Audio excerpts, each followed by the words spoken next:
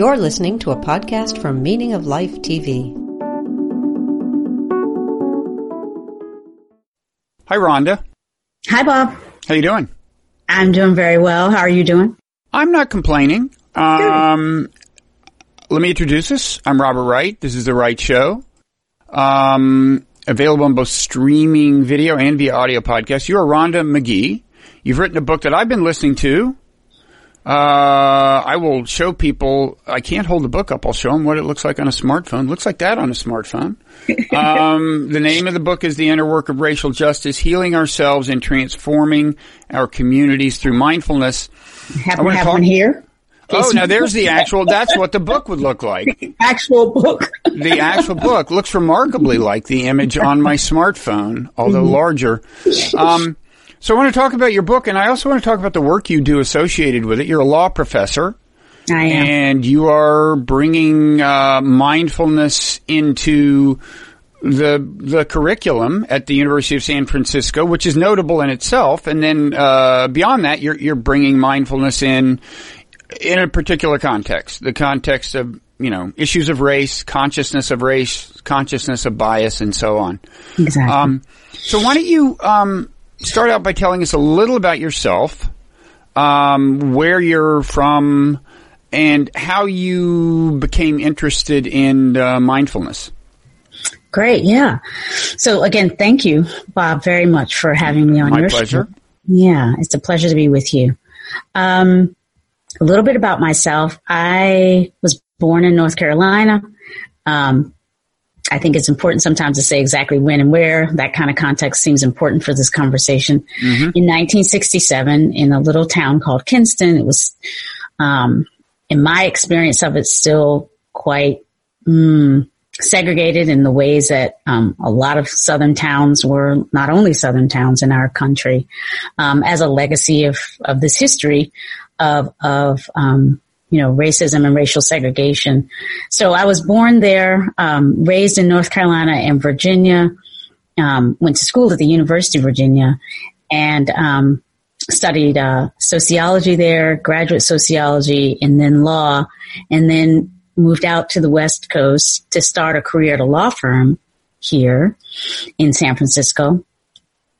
And it was about that time that I kind of realized that while I'd been really well trained for certain kind of, let's say, engagement with our society and the kind of success pathways that our culture had enabled finally for a person like me that were not available, frankly, for my parents' generation and certainly my grandparents' generation, coming from where we did and from the class background, racial class background that we did. Mm-hmm. So I had managed to sort of really outperform expectations and open up opportunities and take advantage of opportunities that were open as a result of the civil rights movement, frankly.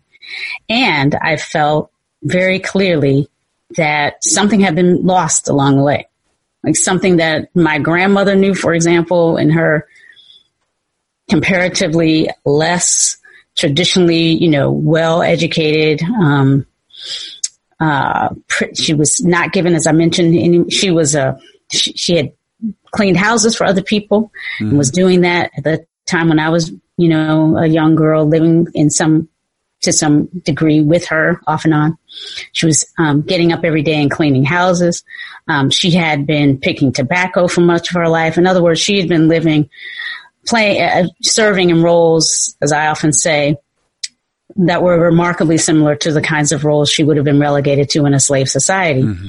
And yet, when you say something had been lost, you mean something had not been transmitted to your generation, or? Yeah, well, to me in particular, about how, in particular, the piece that I was referring to there was something about how to center oneself in one's own sense of value and worth and purposefulness. Was she religious? She actually was religious. And for her, it was a Christian-based centering. And in fact, she had been called to the ministry by the time I was a little girl. So while she was cleaning houses, 5 days a week, the one house actually, not houses, but one home, going there 9 to 5, taking care of kids there, et cetera, et cetera. in a cast. You know, it's funny. I just saw the Broadway production of To Kill a Mockingbird, and I don't know if you've seen that recently or read it, but the character, is it Calpurnia? There's a character who I would think this is almost the exact same era in the South. Mm-hmm. Like this is in the 30s. I don't know when she would have been originally doing this. Anyway, that's a digression. But but in other words, she had a house, a single house, and she was kind of the go-to person for a lot of things there. Precisely. So in the 30s, that's when my mother was born. My grandmother having been born in 1906. Mm-hmm. So yes, my grandmother would have been coming up through that same period, perhaps performing a similar role while raising her own children and often leaving them less well cared for while going off to take care of others. Again, in a way that was, but for a little bit, replicating the patterns we set in place in our history of slavery and segregation that we think of oftentimes as way, way back there. Mm-hmm. So yes, my upbringing was infused with embeddedness in a kind of a context that made it really present for me that, opportunities were structured in ways that were tied to our identities. And for me, racialized Black and cisgender female, right? So Black woman in that time, coming up in that time, I knew that born in 1967, the last year of Martin Luther King's life, things were not going to be exactly the same. And turns out they weren't. I did have these opportunities that weren't available. I went to University of Virginia and did all these wonderful things. But what I didn't learn that my grandmother had figured out was, again, how to, notwithstanding what might come your way, notwithstanding having to bear up with one's back against the wall, facing difficulties, headwinds, all of that, a society not created for your benefit, but how, nevertheless, to meet each day with a sense of, again, clarity and purpose, value, not derived from the things of this world necessarily. Mm-hmm. And so, it was a Christian-based, religious-based set of commitments, but it was grounded in daily practice and discipline. And so I would see her as a little girl get up before dawn. She had this quiet time. I didn't know exactly, didn't have language for all that was happening when I was really little, and witnessing this light come up on beneath the door of her room. But I kind of knew and learned that that was her time. And I later realized and learned more that this was centering prayer time. Later she would read scriptures, and from that place then go out, take care of us, get us going, go out and do the work she had to do. And then ultimately on the weekends, she also did community-based teachings, helped feed and help convene spaces where people in our community could feel supported. So again, coming from a place of not very much, right? We didn't have a lot of material wealth at all. We nevertheless managed. I bore witness to a way of moving through the world that was grounded in practice and discipline. And while for me, I had already begun to kind of inquire more deeply into the range of different ways that spirituality and religiosity might manifest. I had studied various forms of, looked from a sociological perspective at how religion plays out differently across different societies and cultures. So I was looking at some other ways and drawn to ways of really understanding how the mind might work more. And so that's what led me into looking at Buddhism and practicing sort of slowly. Tell me when I get too personal, but had you lost your religion? Were you still identifying as a Christian? I was not really I had probably not ever, I don't know when I'd last identified as a Christian. So somewhere, yes, the answer is yes. The answer is somewhere as probably a teen, I kind of just started to see a lot of the ways in which, at least the way that Christianity was being presented to me, did not quite line up with what seemed, there was something that wasn't quite, that I didn't quite, see I don't know how to put it, but there was just some inconsistencies and some ways that I just didn't see the kind of integrity and alignment. I saw gaps between some of the values that were being described and some of the ways that I saw people living. And I just really felt that there had to be some other way of really finding clarity and finding a way of engaging with the many different dimensions of what it means to be alive, embodied, but in a world, to be be reaching towards something immaterial or religious or spiritual, but also to be, kind of embodied in the particular ways that we are and up against the particular challenges that we're up against in this world. So some way of like really looking at how to clarify the mind and how to be in so a robust relationship with how it is that we're constantly invited to narrow our view of ourselves and kind of engage in societies and our social and cultural trainings about how to be in this life. But on the other hand, for me, wanting not to be limited by that. So I really found myself looking for more, more precise ways of understanding and working with my own mind in an embodied, in the world. And for me, at least, the teachings of the Buddha ended up being the closest approximation to me of like what really seemed to be, deep wisdom around that. And so was the first contact with Buddhist teachings, or was it with meditation? And just, or another way of asking is like, what was the big breakthrough that kind of sold you on this? Was it finding that meditation worked for you? And if so, what was the context of that? Yeah. So thank you. Actually, it was more meditation and it wasn't actually Buddhist as such. The very first meditation text and practice that I found was from a book called The Bhagavad Gita for Daily Living. Oh, you know what? Do you have a copy? Let me show you something. Let me show you something. This is one of my several volumes.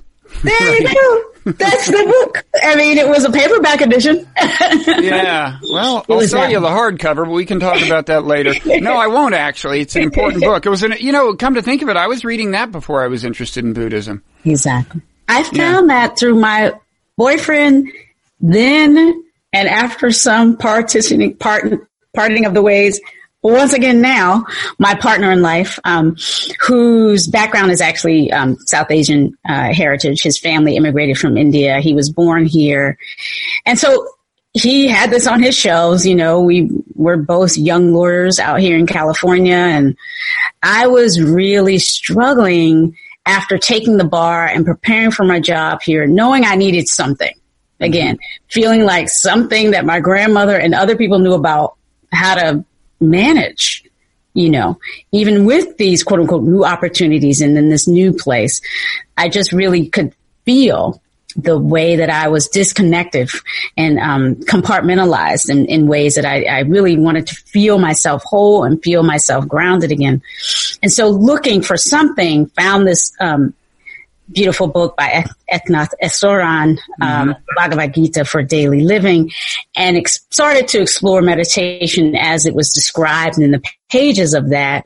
And it was from that beginning of exploration that I really started to see, meditation is something that seems to be an experiential doorway in for me. And then I ultimately through that, while going down and exploring that path, found the teachings of the Buddha and found a variety of different ways to deepen the exploration of Buddhism.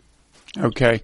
So we probably have some people listening who are familiar with mindfulness. I mean, I'm sure everyone has heard the word by now, but some people have probably only heard the word or kind of a cursory description. Can you talk about how mindfulness helped you with maybe some specific things? Kind of describe to people what it's like using mindfulness meditation to to come to terms with certain feelings or certain things you're encountering or certain issues you're having? Yeah. So just to say, I mean, I think of mindfulness as a shorthand for a number of things, right? That term, it means a lot of different things to many different people. To me, it's a form of meditation on the one hand. On the other, it's kind of a shorthand for, I sometimes use it when I'm really talking about the whole eightfold path that the Buddha described, of which right mindfulness is just one piece. But to answer your question, how does mindfulness sort of help support me? How did I see that as the kind of support that I felt like I had not gotten through all these refined trainings? By the way, I was also trained to be a military officer. I did Army ROTC, Really? right? I became a lieutenant. I did all of these things. I think for me, the centering practices of mindfulness, the invitation to consciousness of particular aspects of our experience, to identifying practices for refining awareness, right? Awareness of starting with, say, for example, the simple practice of awareness of breath and breathing in a body in a moment. I found those kinds of practices assisted me or supported me when I might feel myself getting overwhelmed, triggered, hooked, worried about something. So, feeling myself, for example, disrespected in a certain space. Mm-hmm. I can think right now, for example, of a time when I was trying to buy a car, actually, here in the Bay Area. And I, quote unquote, made the mistake of wearing my, wearing my Saturday afternoon clothing, like a sweatsuit. Which made you not look like a serious car buyer to the salesperson? Well, especially as a black embodied woman. I see. Yeah. It's like, did you even have a hoodie? I mean, right. Exactly. Right. That's the idea. Right. Right. I didn't have on a suit, and I've been trained, if you will, by our culture to know that, while a suit doesn't protect me, doesn't mean I'm going to necessarily get a certain kind of respect, but it is, it ups the likelihood that I will be seen, that, people will see through the whatever they're caring about how a petite black woman is or is not, the person they are expecting wherever we are. And so in an economic context, whether it's buying a car or shopping for a home or et cetera, looking for a job, obviously there are ways that, the politics of presentation have been something I've paid a lot of attention to. And so there I was in my sweats thinking, and not necessarily, just having found myself in the car dealership and not able to get anyone to attend, right? A salesperson to take me seriously. And then asking for the manager and having the manager kind of stand by the salesperson as if I wasn't worthy of their attention.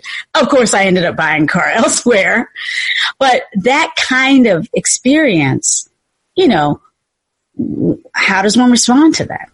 If that's a kind of experience that might happen in our day-to-day existence, not just occasionally, but might actually happen on a regular basis. For me, having a way to notice where my mind might go with that, notice what emotions are coming up in response, notice what stories might be coming up about the people who I think are treating me in this way, and just notice them as opposed to sort of following them and making building on narratives around them and making plans, et cetera. To drop all of that and then come back into some sort of sense of who I am, what I'm here to do, and a sense of an array of choices of how to respond. That to me is something that mindfulness assisted me with. And that's just like an example of. So now, was that in the moment that you exercised the mindfulness, or more in the way of reflecting on it afterwards? In the moment. And especially now over the years of practice, I it is much more of a momentary experience for me. But even then, and this was just a few years into, really a year or two into the explorations. This is way back at that moment where I'm just right around the time of I'm finding the meditation practice and had not at all begun the deeper exploration. Even back then, you know, I could see that some way of noticing when I might, you know, be tempted to kind of go off on a tangent and be pulled out of who I am. You know, into a reactivity as opposed to what I now see as a more choiceful way of responding. Even back then, I could see how mindfulness, meditation practices were a ground of support for me. And so it's been that exploration that's led me into the work that I've been doing. Okay, so I guess not being reactive in the moment, for one thing, kept you from turning it into a big conflict, which probably wouldn't have done anybody any good. It's probably easier on your system, you just your own system, to not spend the rest of the day angry about it. Probably kept you from constructing a larger narrative than you really had grounds for, in terms of like exactly what's going on in this person's head, how evil they are, and so on. Right. Now, so you were able to maintain your equanimity. And this leads to a question I'm sure you've encountered. It's asked about kind of Buddhism and mindfulness meditation broadly. The question is, in this context, the question is, well, maybe you should have gotten a little upset. Maybe it would have been better for the cause of social justice if you had had the confrontation. I mean, the broader question that's asked about Buddhism isn't there a point beyond which you don't want to maintain your equanimity? You don't want to have your activist passion kind of doused, right? And I'm sure you get asked this, and maybe this can lead us into discussion of what you are doing exactly. on the social justice front, what you're doing with your law students. But why don't you? Yeah, I'm sure you've heard the question. What's your answer? It's a very good question.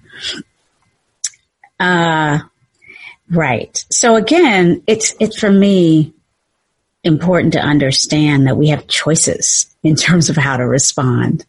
That, meeting a sense of injustice with like an immediate kind of escalation of the energy of anger or righteous sort of challenge and confrontation is a choice, and it has some consequence, and sometimes, and for some people, it might be just the right thing. But there are many different ways to work with injustices that we see. For me, certainly it didn't go away. It didn't become, a thing I kind of ignored and didn't pursue, right? For me, it became part of the fuel that encouraged me when I had an opportunity to insist on offering a class about racism and justice in contemporary America at the University of San Francisco, 5 years later. So, and that work has supported thousands of law students and now thousands of people who are practicing law, who are city manager of San Francisco on the one hand, or, operating in positions of influence, to have a deeper engagement with contemporary racism.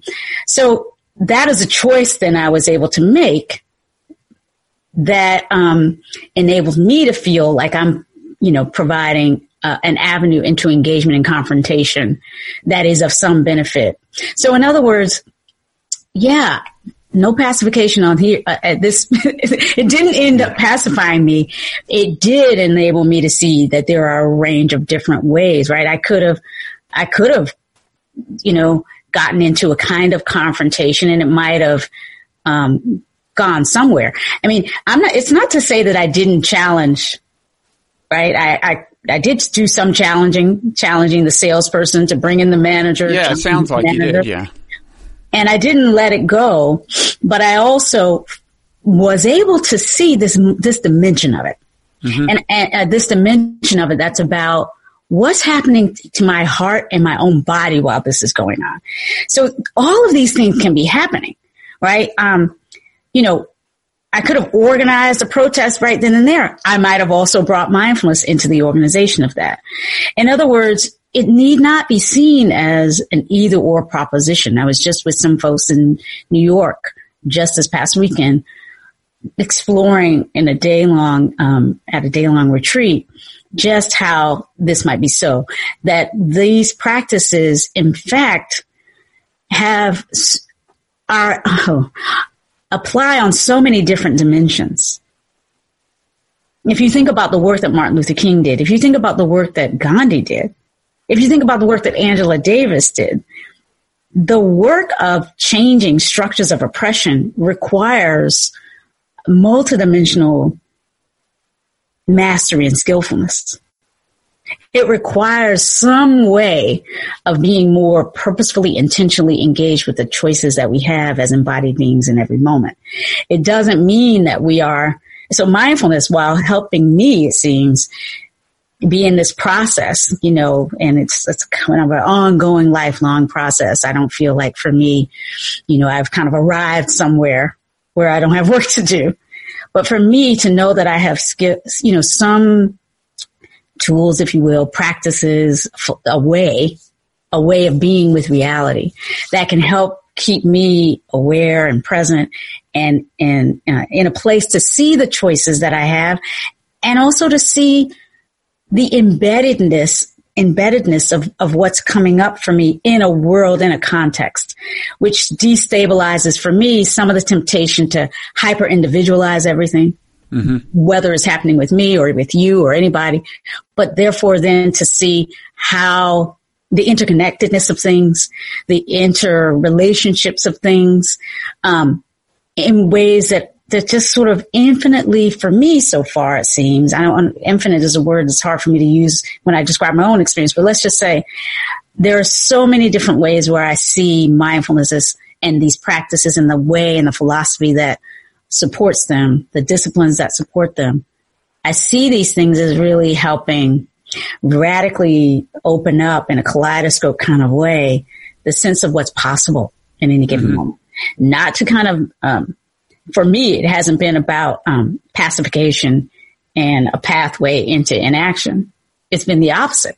It's opened up this sense that of my own agency and the potential of any moment with any people for some radical new way of being to emerge and new opportunity to manifest in the direction of transformation. Okay. So why don't we talk about how this plays out in your class with students? Now, you've got students who are on, I don't want to say various sides of this issue, but who have various kinds of relationships to the issues you're talking about. Yes, I do. So you might have white people who you think might be able to do a better job than they've done of understanding how being white has been an advantage, or how they react. I mean, I'll tell you quickly a weird thing that happened while this is maybe the kind of thing you deal with. I was driving home just now. Car in front of me had, just a few houses down, had its lights flashing, so it got my attention. It had flashers on. Pulled over, and he pulled over to pick up a woman who was waiting on the side. She was white. He was black. The driver was black. And I thought, and my first reaction was, oh, he's the driver. Like, it's a professional relationship. It's not a friend picking up a friend. Now, in my defense, the fact that the flashers were on did lead me in the direction of like, hey, maybe there's some kind of, that's the professional protocol he's doing, so, Yes, but still, are you interested in getting people to think about, to ask themselves, like, did I jump to a conclusion that may or may not have been warranted? Yeah, exactly. I am very much. And that's a great example of a very everyday moment, to which we might bring a curiosity. Like what just happened there? Because I think, neurobiologists, neuroscientists are helping us understand that the way we perceive the world is, to a degree that we maybe didn't understand before, predictive. Like what we predict and expect is kind of what we quote unquote see. Mm-hmm. And therefore, again, the content of their cognitive categories that psychologists call schema, right? The ways we categorize the world and sort of make sense of the world. We all have them. We all do it. We wouldn't be here if we hadn't figured out a way to kind of have a lot of heuristics and shortcuts, right? By which we sort of perceive and understand the world. But a problem is that we can over rely on those heuristics and shortcuts, and it can make it hard for us to actually see more of what might be going on. Yeah. And so if we are not careful and not curious and not open to being wrong, right? And open to seeing things more clearly, we certainly can miss a lot. We certainly can be operating from the automaticity of our heuristics. And so, perceiving that we see somebody serving another person who might actually be a lover, a boyfriend, a family member, a minister, a teacher, and this is what we mean by stereotypes. And on the one hand, often they may have no apparent harm, right? They may be doing no apparent harm.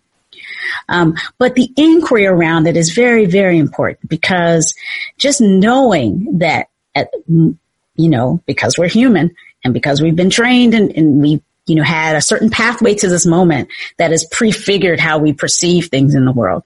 If we are aware of that, it can assist us in the work of just sort of working with the tendency that those heuristics might bias us in ways that we wouldn't necessarily choose or affirm if we were more present. So you see, for example, research that shows that, bias inflects how we respond to emails. We look at a name, or how we respond to resumes. We look at a name. We sort of infuse names with biases around gender and race and culture. And it impacts, let's say in academia, research has shown how quickly we'll respond to an email if we tend to think that the person emailing us is from a more dominant category, male and white racialized, no matter what the recipient's background is, because we've all imbibed these trainings around who matters and who doesn't. And so for me, yes, creating opportunities for us to be more present to what our mind is doing. Research has shown that while, there's evidence, let's say research has shown, there's evidence to suggest that while all of us engage in different types of bias, and therefore, on the one hand, people can say, well, there's nothing we can do.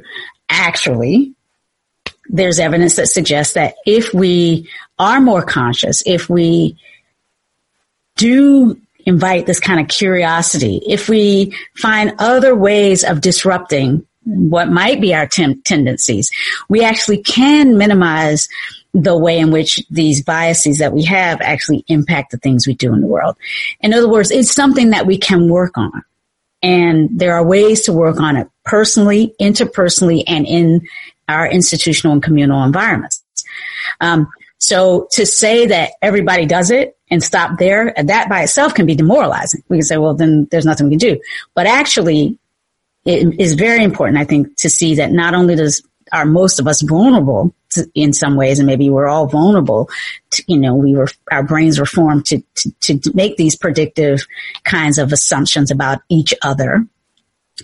That doesn't mean we don't have any tools to help us minimize the way in which these assumptions might basically reinstate and reinforce the patterns that we've been raised with. And if we care about a world in which there is more and more inclusivity or equity or fairness, whatever word, really, egalitarianism, let's say, if we feel like liberation for all is something we believe in, and minimizing the way structures and cultures keeps some of us relegated to those kinds of positions, as I was mentioning at the outset, that my grandmother and people who look like me were kept in for many, for generations. If we're looking for a world where more of us are actually freer to kind of move through the world in ways that don't restrict us just based on what we look like or our gender, or our sex orientation, and so on, then being curious about how these heuristics, how these stereotypes, how our trainings, our conditionings might be getting in the way even of our values and our, and our stated expectations. Being curious about that, I think, is just a legacy of being aware and being mindful and grounding in the ethics of that. Okay. So it's not like my making that assumption was the biggest crime I could have committed, but just being aware of that kind of thing could lead me in a more consequential situation to be aware of something, like if I'm evaluating resumes or something. Exactly. That's the thing. And I think I was maybe aware enough to immediately reflect on the judgment I had made, in part because I had been reading your book, and early on you have an example where you first tell us that this guy, I think this is in high school, was your boyfriend. You talk about it a while, and then you say, now stop. How were you imagining this guy? And it turns out he's white in real life, and that's an interesting exercise in its own right. Now, so in class, I would assume that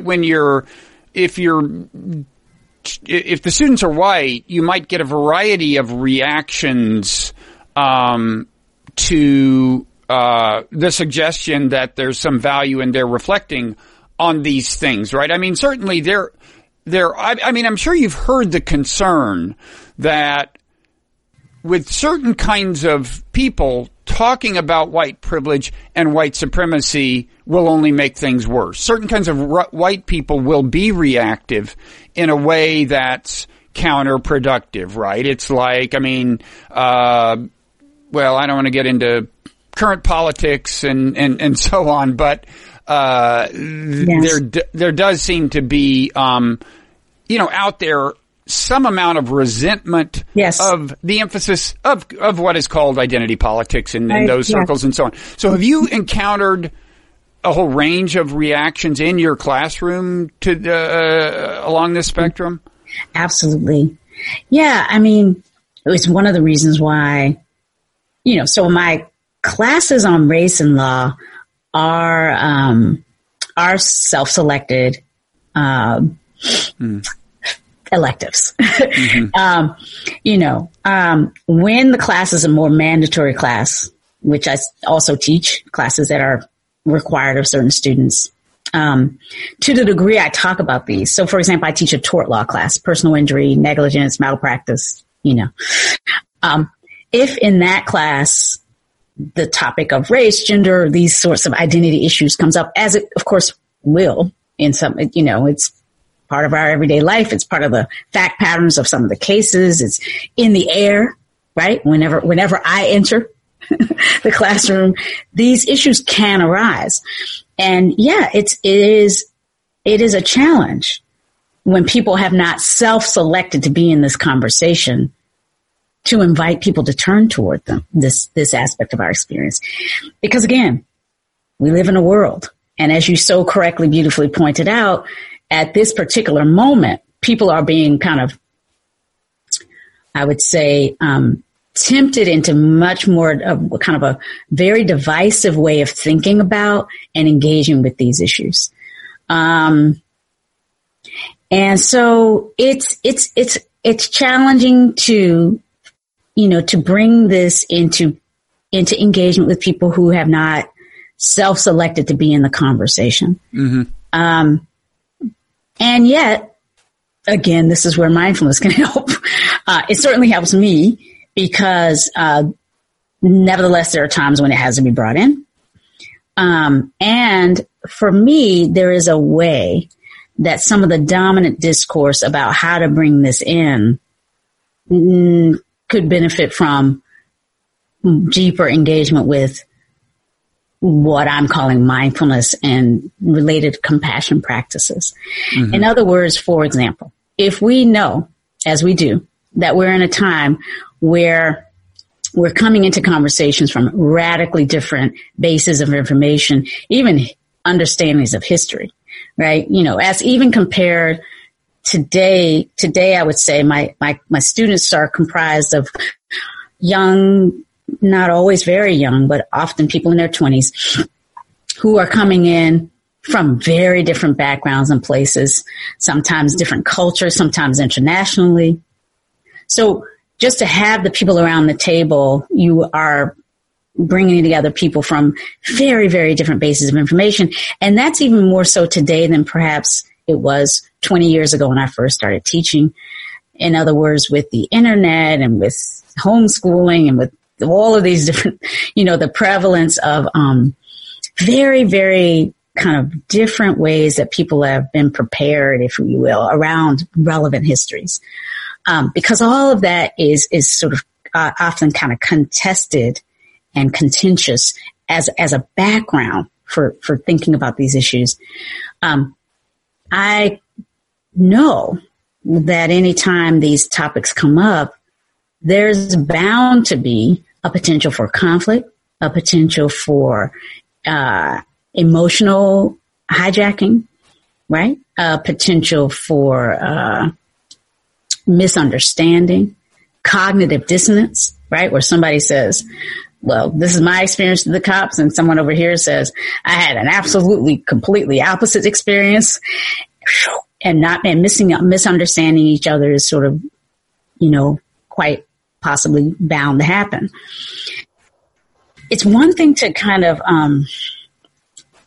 you can prepare exactly the same sort of, discussion about microaggressions and bias, let's say, from a place of mindfulness, where you apprehend that all of this is happening or might happen, and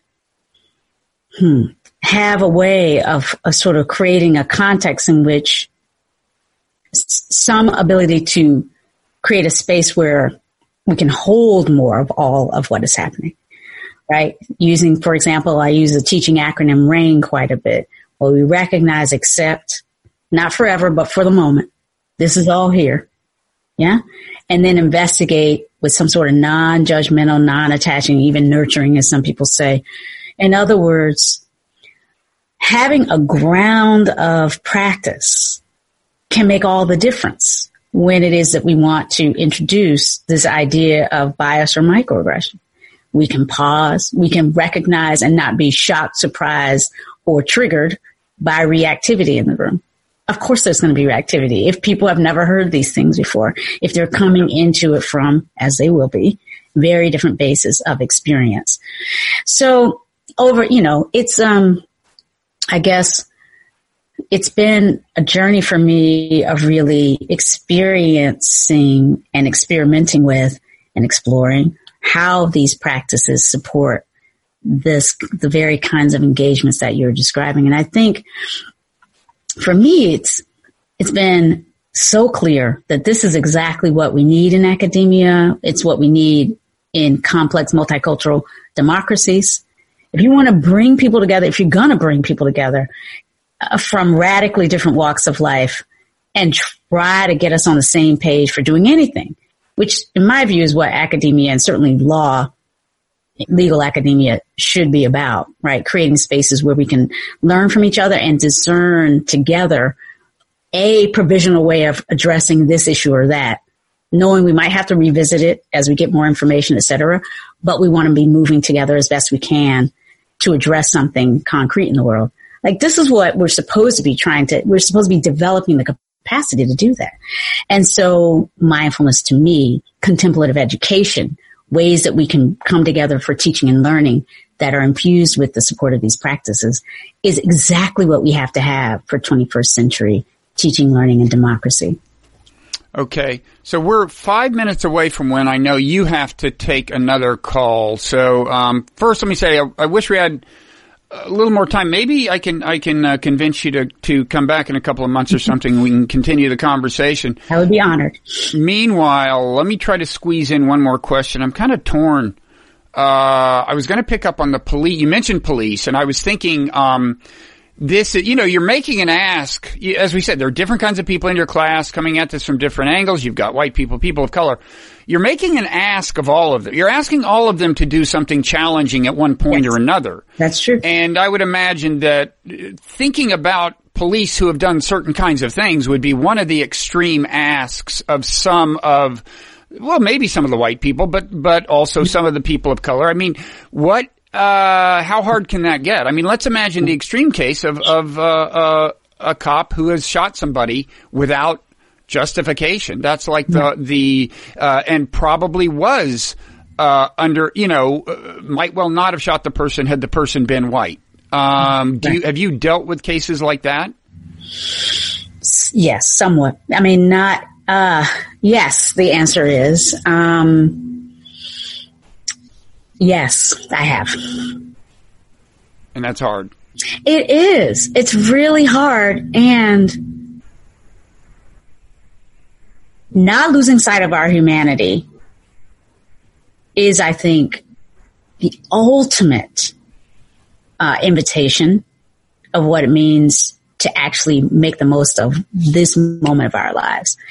And so that means that just as I would want and hope that if my child or my son or I or any one of us has a moment in which we do something that we at some point might regret, as Brian Stevenson, the famous death penalty lawyer, often puts it, and others in that field will say, none of us wants to be judged as if, that the worst moment of our lives is all we are.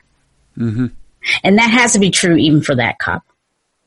And it seems to me that that's ultimately, even as we might together try to find a way toward accountability, we don't at the same time want to suggest that we throw people outside the scope of human concern and compassion.